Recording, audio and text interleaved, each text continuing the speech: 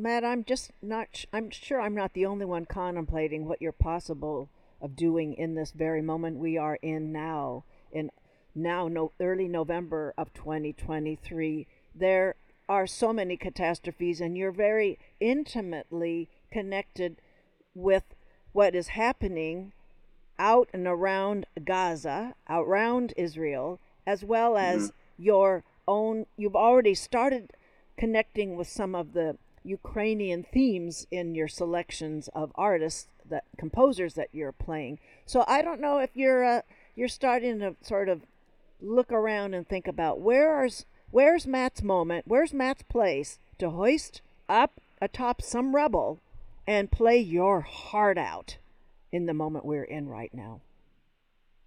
Well, I think with Ukraine, there are two elements for me Yes. that that really call out right now.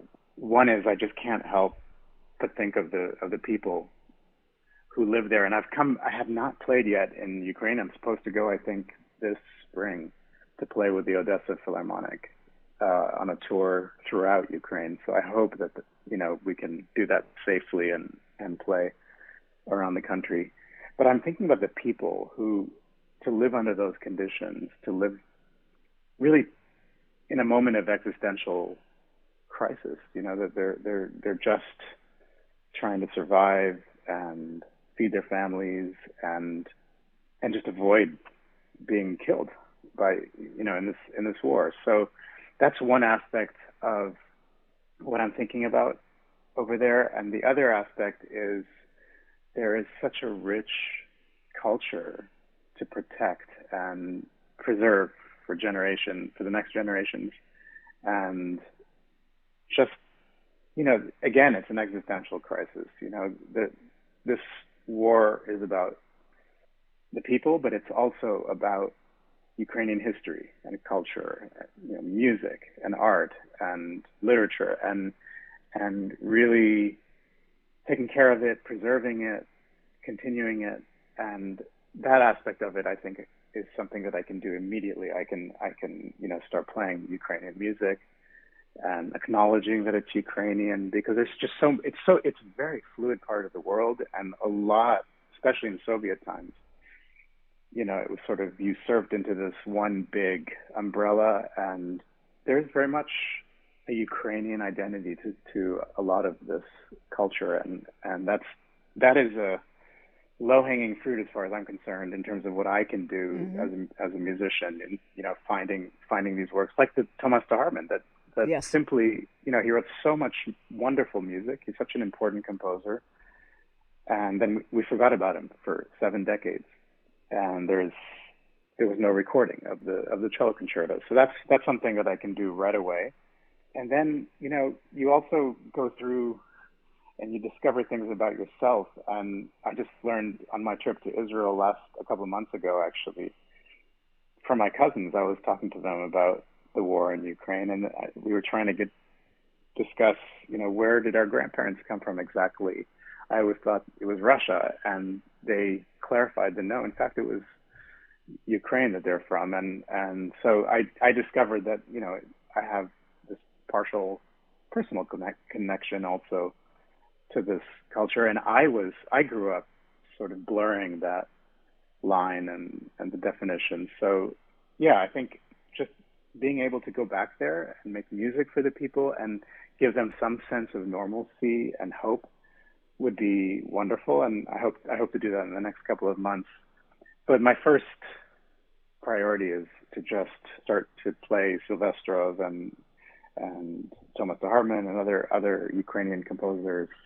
Nadia Shevchenko, the pianist who's Ukrainian, is introducing me to some more Ukrainian composers. So I'm just happy to get to know this repertoire that I didn't know before, and celebrate Ukraine's contribution. So you've actually made a seg in your covering all these topics to the artist in residence and the performance with Nadia Shevchenko last night. And as you gave a nod to her, she is a real treasure there at Cal Poly. And you performed, as you were talking about, Valentin Silvestro and Thomas de Hartmann. And so is there anything as well, some solo pieces from the Primavera project. So there's the part of the artist in residence and the Primavera project. Those are two. I'd like you to talk about the Primavera project, including the world premiere of the Israeli composer Atar Arad Aviv's piece, and also that's the world premiere. There was a West Coast premiere of Layel Shaker that you also performed last night. So there's the Primavera project and there's the Pomona venue for us to begin to hear some of that. Sure. Yes, the Primavera project is really centered on two paintings: the Sandro Botticelli Primavera painting from 1480 to 90, I think, so several centuries back, and then Charlene von Heil, a painter who shares her time between New York and Marfa, Texas. She created a new Primavera 2020, right before the pandemic. She finished her painting. And so we're using those two paintings as a springboard for commissions for solo cello. We're commissioning 81 composers. And the way we got to that number is that we started with 9 composers. There are 9 characters or figures in the paintings. And those 9 composers recommend the next composers, and so on until we reach 81. And we're more than halfway through. So we're about Primavera 4, The Heart, is about to be, or even today, I think 1 or 2 tracks have been released from that album, and it's coming very, very soon. And really, it's open-ended for the composers. They can engage any aspect of the paintings, but the idea is to bridge these centuries and the cycles of history, the cycles of nature, all the different themes that go back to Greek mythology and biblical themes. I mean, there's just so many aspects to paintings. And that's sort of the gist of the project. So built into it, of course, is an unbelievable diversity. Mm-hmm. And really kind of my hypothesis has always been this is the golden age of new music. There's so many great composers, actually, that people aren't really aware of. And so this kind of pushes me into realms that gets me out of my comfort zone in terms of there are certain composers, Philip Glass, other composers that I work with regularly, but this is really expanding that perspective in terms of working with composers that I've never worked with before. So, yeah, also what you realize in doing a project like this with this kind of expansive scope, which also has a duration. So, I mean, the commission started in 2020, and now here we are in 2023. The world is going through the convulsions of the pandemic, and now, we have the Ukraine-Russia war, now the tragedies that unfolded in Israel and the response to that tragedy. And so the pieces just keep evolving with what is happening in the world. And so in Pomona, I was able at the last minute to schedule a world premiere of a fellow Israeli composer, Atar Arad, who's also a legendary violist. He was the violist of the Cleveland Quartet, and really wonderful violist who teaches at Indiana University. And he is on the new album, Primavera 4, The Heart. And so I was able to give the world premiere yesterday. And I wanted to also, show our heartfelt support and feelings for all the innocents on both sides.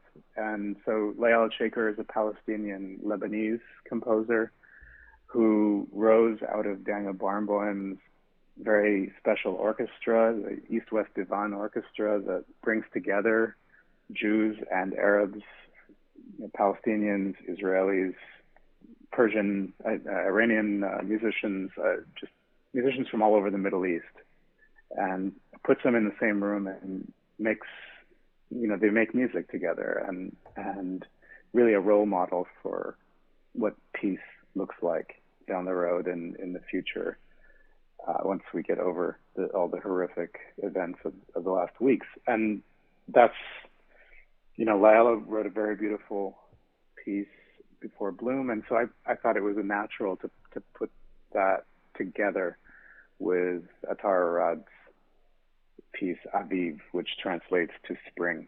in Hebrew. And and in between them, I put a piece of Aaron J. Kernis, which was a West Coast premiere.